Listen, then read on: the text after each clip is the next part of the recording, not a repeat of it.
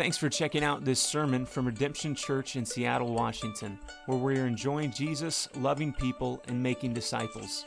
If you'd like to learn more about Redemption, you can go to redemptionchurchseattle.com, or better yet, come be our guest on a Sunday here in Green Lake. And today we look at Jesus' final words in the Sermon on the Mount. And final words are really important words if you think about it. They're words that if you're not sure when you're going to see someone again, or if you're not sure if you're going to see someone again, you really think about, what do I want to communicate to them? Ultimately, what do I not want them to forget? And so as we look at these words today, it's really set up well for us that we should take notice. As Jesus is speaking to this group on this mountainside, as we've been looking at this sermon, people he cares about, people he loves, people that he's ultimately going to give his life for. Although this sermon took place thousands of years ago, because the Word of God is a living Word, it's just as true, it's just as relevant for us today. So don't think about it as just Jesus speaking to this group of people, but Jesus is also speaking to us with these incredibly important words. He's speaking to you, he's speaking to me. And Jesus, over and over again throughout this sermon, he's been drawing a line in the sand, a very clear line. Jesus doesn't muddy things up. He shows us exactly what it means to be his disciple and what it means to not be his disciple. He shows us exactly what it means to follow him and not follow him, to trust him and not trust him. That's what we've seen over and over again, what it means to really place your faith in him or what it means to place your faith in religion, what it means to take his word seriously and what it means to take it for granted. A message that presents a question that every single one of us, whether you've been a Christian for 20 years, whether you've been a Christian for 20 minutes, whether you're coming in here today and you say, I wouldn't consider myself a Christian. It presents a question that all of us should take time and really take heart to think about and to contemplate. First and foremost, because it comes from Jesus, and secondly, because the implications of how you answer this question couldn't be greater. And so here it is. It's short, but it's right to the point. What are you building your life on? What are you building your life on? For everything that Jesus has set up until this point, every instruction he's given, every truth that he's told, every warning that's come from his mouth, not as a harsh tyrant, but as a caring Savior, it all leads up to this critical question that all of us should look at and examine. What am I building my life on? So let's look at this. This is going to be in Matthew chapter 7. It's going to be up on the screen. Also, if you have a Bible, you can turn there. We're going to be looking at verses 24 through 29, which Melissa read for us, and we will jump right in. Here's what it says, starting in verse 24. Everyone then who hears these words of mine, so Jesus has been saying a lot of words, so this is the culmination, all of these words he's been saying, what a disciple looks like, what it doesn't, what you should do, what you shouldn't, what it means to follow him, what it means to not. Everyone then who hears these words of mine and does them will be like a wise man who built his house on the rock. And the rain fell and the floods came and the winds blew and beat on the house, but it did not fall, because it was founded on the rock. And everyone who hears these words of mine and does not do them will be like a foolish man who built his house on the sand. And the rain fell, and the floods came, and the winds blew and beat against the house, and it fell, and great was the fall of it. And so Jesus wraps up his sermon with a parable of two builders. One he refers to as a wise person. One he refers to as a foolish person. And just as important as the differences that we're going to look at in this are the similarities that we see as well. Here's the similarities right off the bat. You'll notice both built houses and both faced crisis. Both built houses and both faced crisis. I find it interesting here that Jesus doesn't say anything about what kind of house they built. Some houses, some lives look completely different, right? Different religions, different values, clear foundational differences, things that we would trust, things that we don't trust, and it's easy to see. It's pretty clear. It almost feels like it's black and white. We can see those very easily. But for all we know, these houses could have looked very similar. And the truth is that every single one of us is building our life on something. None of us are exempt from this. it would be very easy to think and assume here, well, I must be building my life on the right foundation because I come to church, I'm in community, I'm in a life group, I give to people, I pray, I even fasted before Easter with other people. So I must be living my life, must be building my life on the right foundation. And what I would say is maybe, but not so fast. Remember, the Pharisees did these things. The people that Jesus is calling out time and time and time again, and he's calling their works lawless. He really doesn't want the people that he's speaking to follow it at all, what the Pharisees are doing or how they're living their life. They prayed, they fasted, they gave, right? Looks pretty good from the outside. From the outside, people assume these were the religious elite. These were the best of the best. These were the most righteous people among them. But then Jesus exposes them by going below the surface. But let's not kid ourselves here. The appeal of building our lives on sand is great. It's great. And when you build your life on sand, what it looks like is it's an easier build. You don't have to go as deep. It can even seem good for a while. It doesn't require as much. Even as Christians, if you're a Christian here today, there are times in our lives when we will want to run and build sandcastles with our lives. Last week, I got an opportunity to spend some time at a beach with the Lacey family. It was great, and hanging out with their girls, and they were building sand castles, and a lot of other people were building sand castles, and these sand castles looked really cool, and it was fun, and it was a good time. But what I noticed about sand castles and what Jesus is really getting at here with a foundation built on sand is here's what I noticed. When the waves would come in, those sand castles are all wiped away because they were never meant to really stand. Because they weren't on a good foundation. And that's what Jesus is trying to make really abundantly clear here. Everybody's building a house on something. I read an article this week, and it had a really great line in it. It says this: there are two types of people in this world, those who are facing a crisis and those who will be. And it really is true. We're all building our lives on something, and no matter who we are, no matter how much money we have, no matter how great things may seem today, the rain's going to come, the waves are going to come, the wind's going to blow for all of us without exception. Sometimes the floods come in the form of illness that you didn't expect. Maybe you get a diagnosis you didn't expect, or a family member close to you or a close friend gets one, and it really shakes you up and it tests the foundation that you have. Sometimes the rain of a personal loss starts pouring in on your life. The loss of a job, maybe some of you experienced that. The loss of income that you were depending on. The loss of security. Maybe it's come up in a relationship. The loss of trust with someone that you thought you could trust, a spouse, with your kids, with family members, and it's shaking you up, and it really puts your foundation to the test.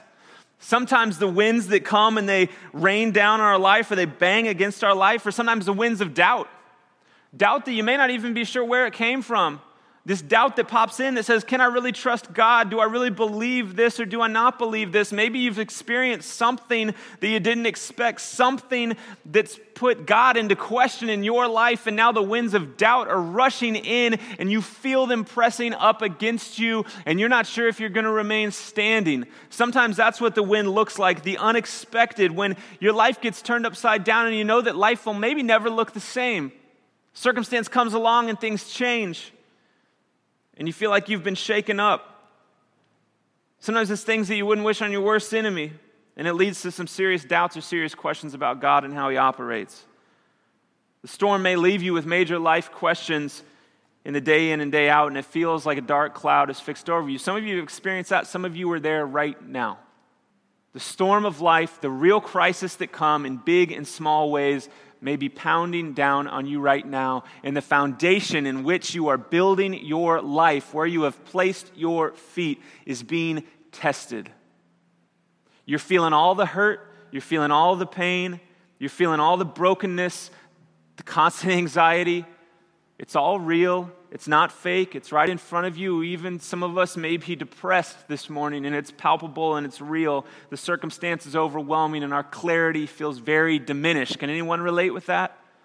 These storms come, and they will keep coming. And that's just the truth.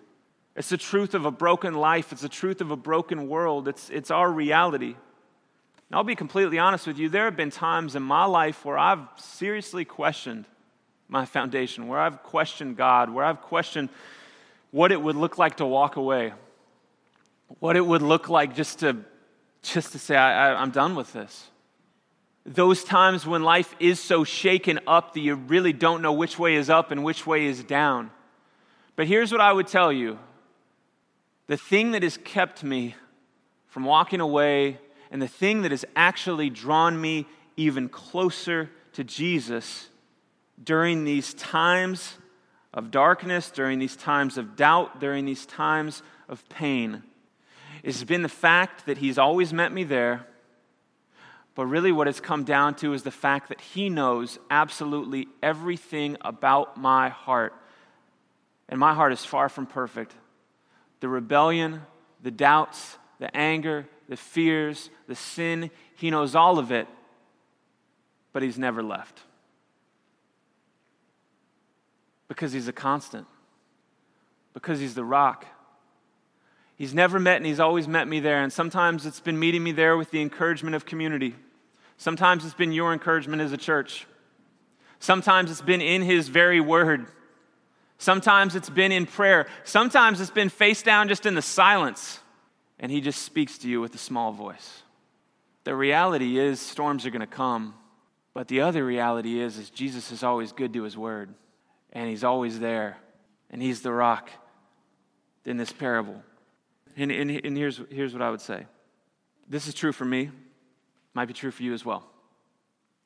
When these things happen, when these storms come, the most important question isn't what do I do, but where do I go? A lot of times we want to say, what do I do? This is what I do. What do I do to solve this situation? What do I do to make things different? What do I do to change the visual? What do I do to get rid of this that I'm struggling with? What can I do to get rid of this struggle? And we run and run and run, and we're running until our heads are almost spinning off, when really the most important question shouldn't be first and foremost, what do I do, but where do I go? Where do I go? And if you've been building your life on Jesus, and I know imperfectly, because once again, we tend to sometimes want to run and build sandcastles because it seems appealing. But if you've been building your life on Jesus, you've been building your life on the safest, most freeing, best foundation possible. And what I would encourage you with is no matter what happens today or tomorrow, what's happened in your past, is continue to stand firm on that foundation. Don't move your feet. Even though it can seem appealing, you are in the safest place possible when you're with Jesus. Where's Jesus met you in the crisis?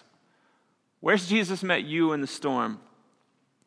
How has He been a rock and of encouragement to see you through? Or how is He seeing you through? I want to give a few of you, honestly, right now, we don't do this often, but just an opportunity, because here's the reality today is that some of you in here, you're going through the storm right now. And what you need to hear more than anything is not just to let go and let God. It's not a, you know what, just let go of that and just roll through and everything will be better tomorrow. Maybe tomorrow won't be better. Maybe tomorrow will be worse.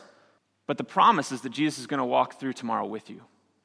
But what some of us need to hear today is not just another platitude. What some of us need to hear today is just small stories of grace from some of you and where Jesus has seen you through or where He's seeing you through. And so Alex has a mic.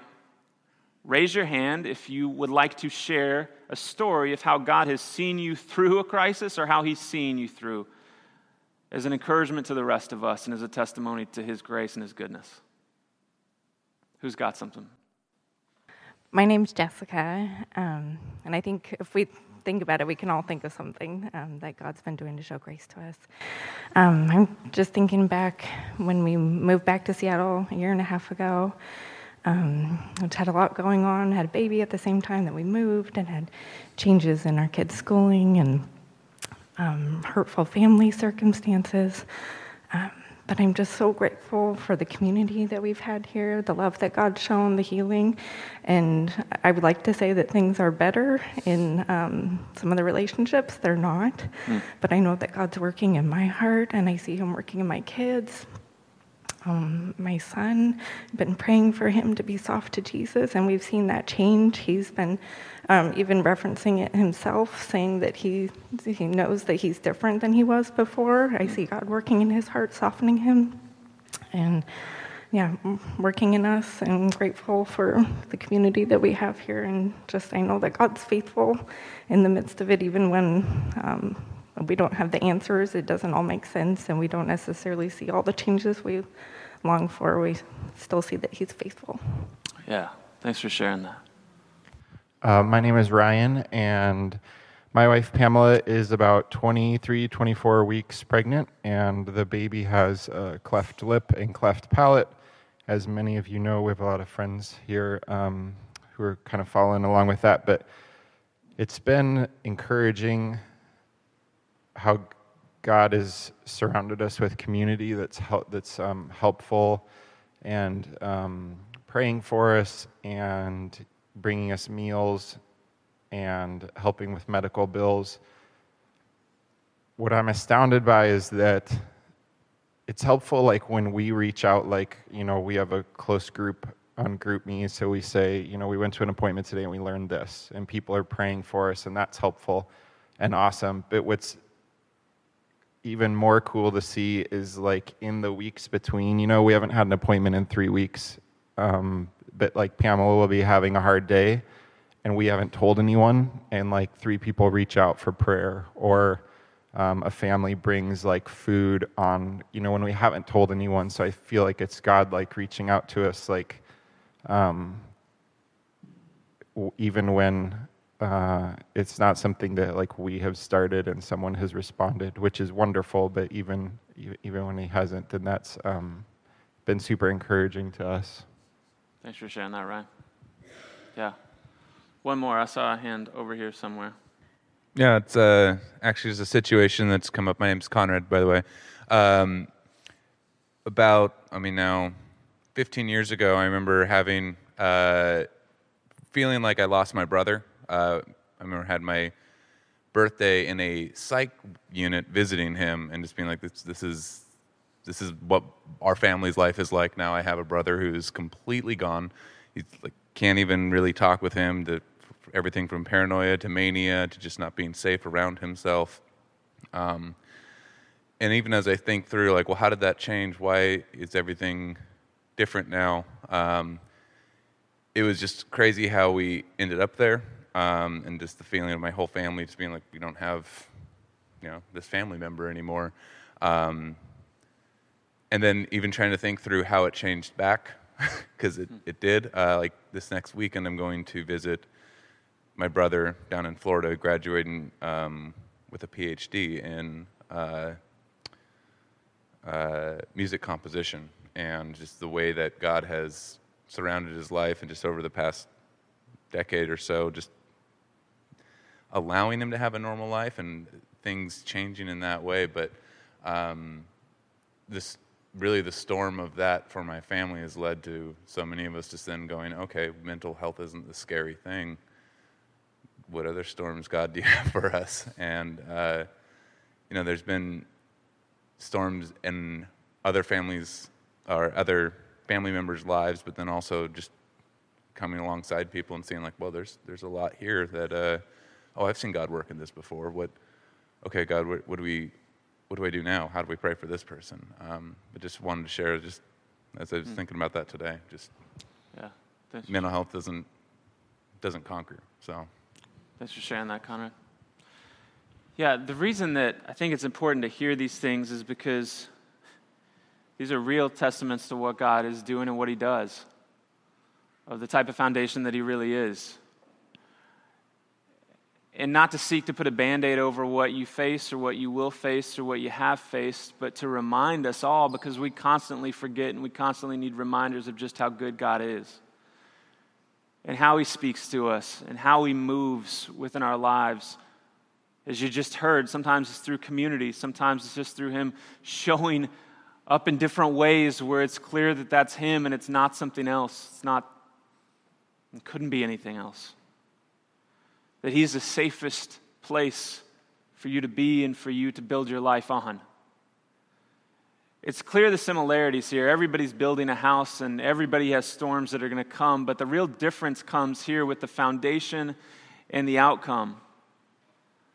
With the foundation that we actually build, I grew up in Missouri and we had a lot of tornadoes. We don't have tornadoes here, not that I've noticed, but we did in Missouri all the time, and it was amazing to me when tornadoes would come, people that had built their houses on really poor or shoddy foundations, or those who knew that their houses maybe weren't constructed that well, all of a sudden, as if it was some great surprise, would start scrambling to try to secure their home.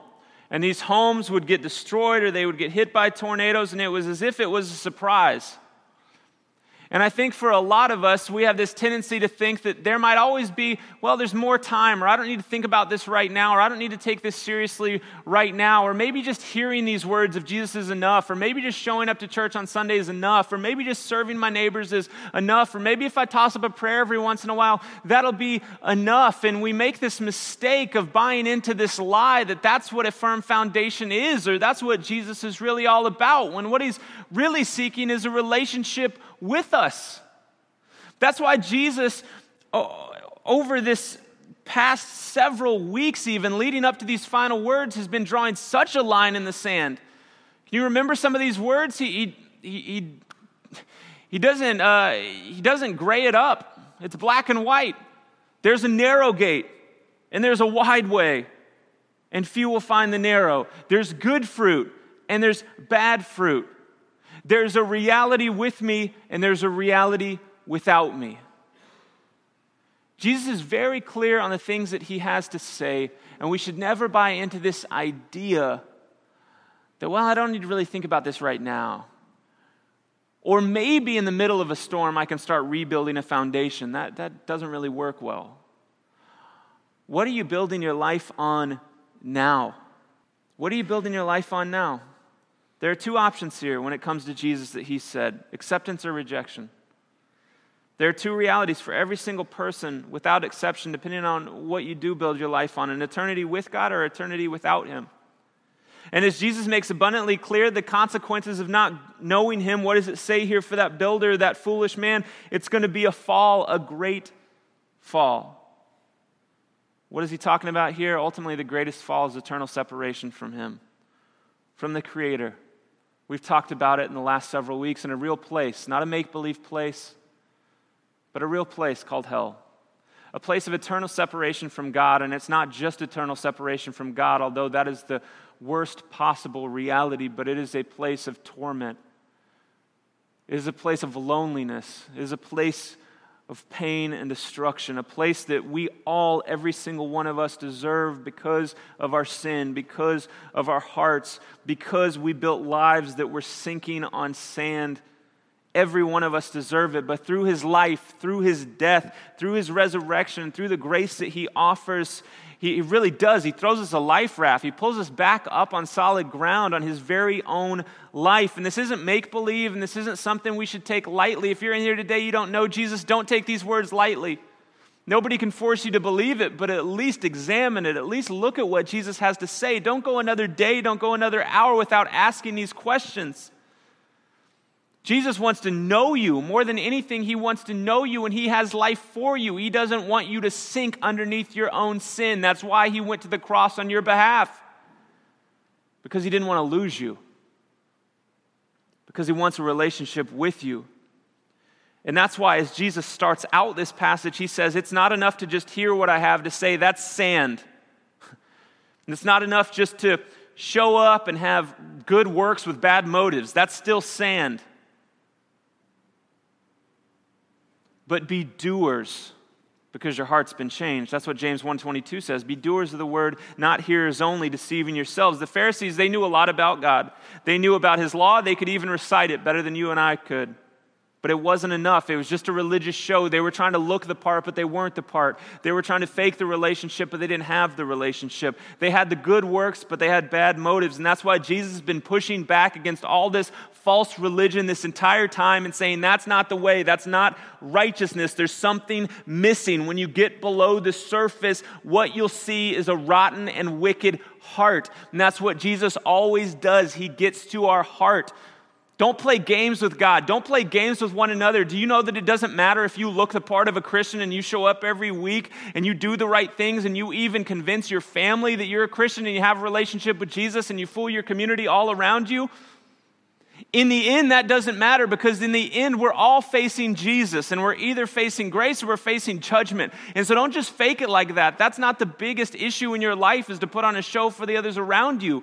Do you really have a relationship with him? Have you really come to know him? Have you experienced him at a deeper level? Have you been willing to give him everything you've got and place your life underneath his authority? That's the real question. That's where foundations really come into play.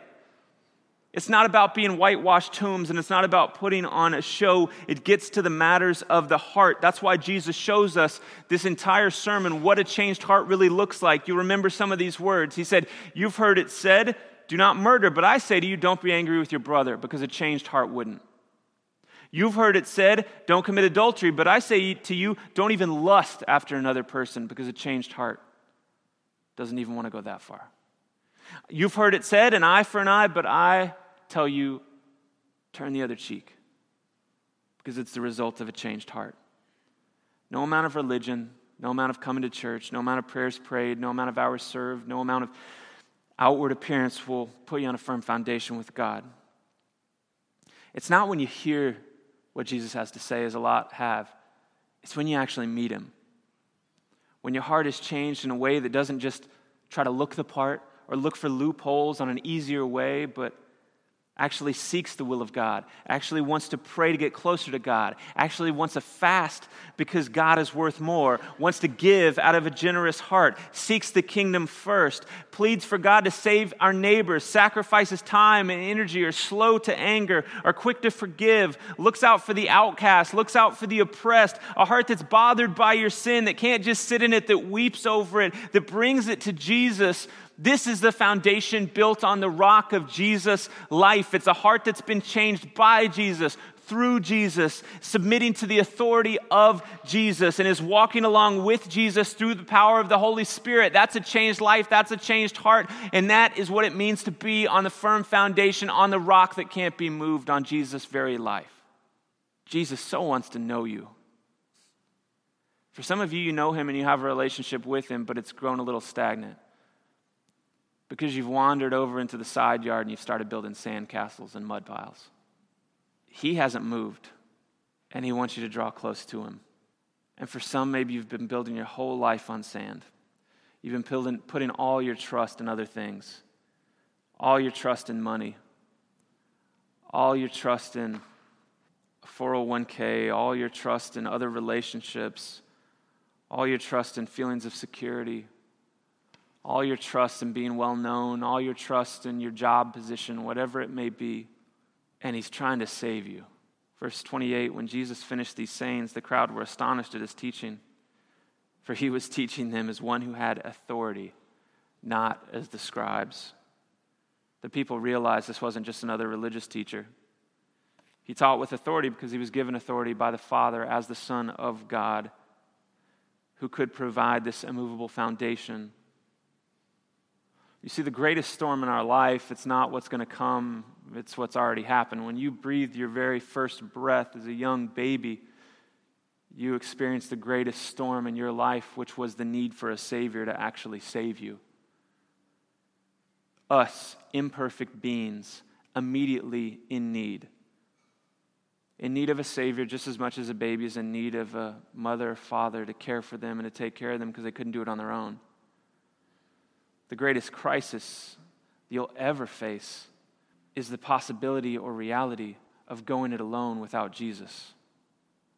And Jesus, out of his love, out of his kindness, out of his grace, he really does make this way. A Savior who makes right what we never could, what money never will, what health can't sustain, what your spouse and kids never can be. A Savior who tells you the truth even when it's greatly offensive. And he keeps telling you the truth, all wrapped up in grace, not shame. In love, not abandonment. In an understanding, not frustration. There was a startling article that Alex sent the pastors this week on our state. Here's what it had to say.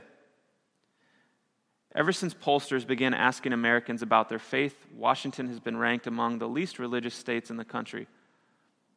I know that's a shocker, right? Some of you are shocked by that. But Washington, and here's what should be concerning, Washington has never been as secular as it is right now. A record number of state residents didn't identify with any religion in 2017, according to polling done by Gallup.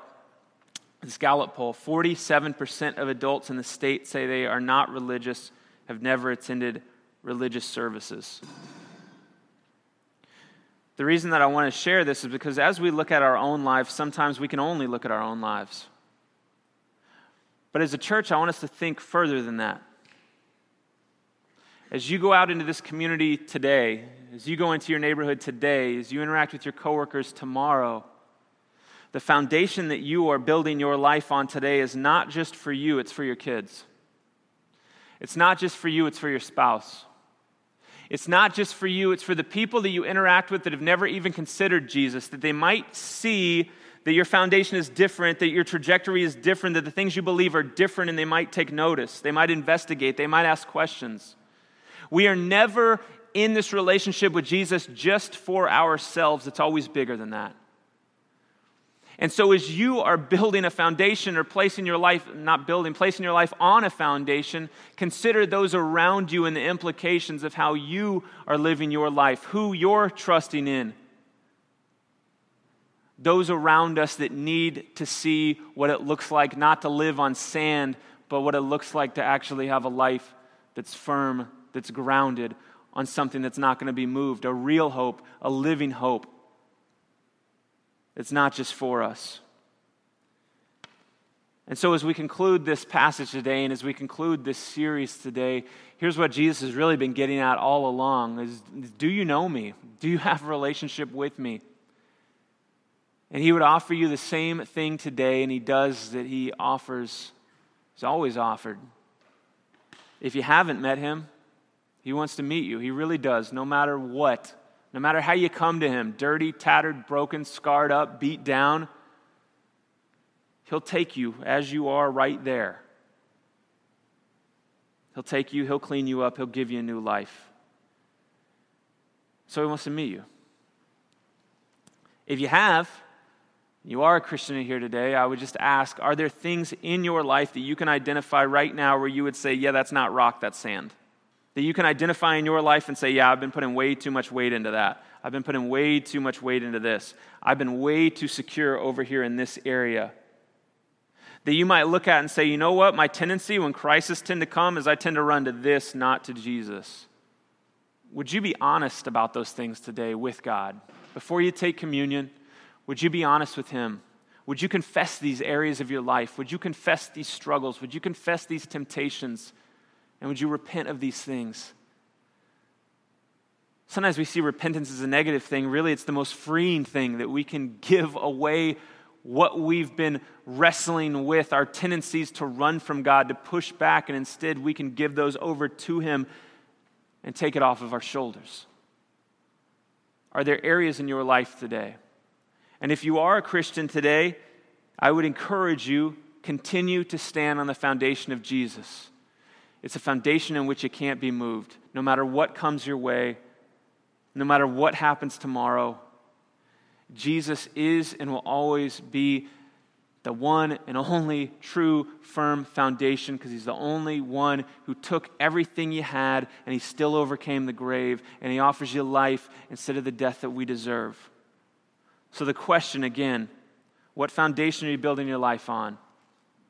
Will it hold up? And with Jesus, I can tell you the answer is absolute. Yes and yes, again and again, not only for now, but for eternity.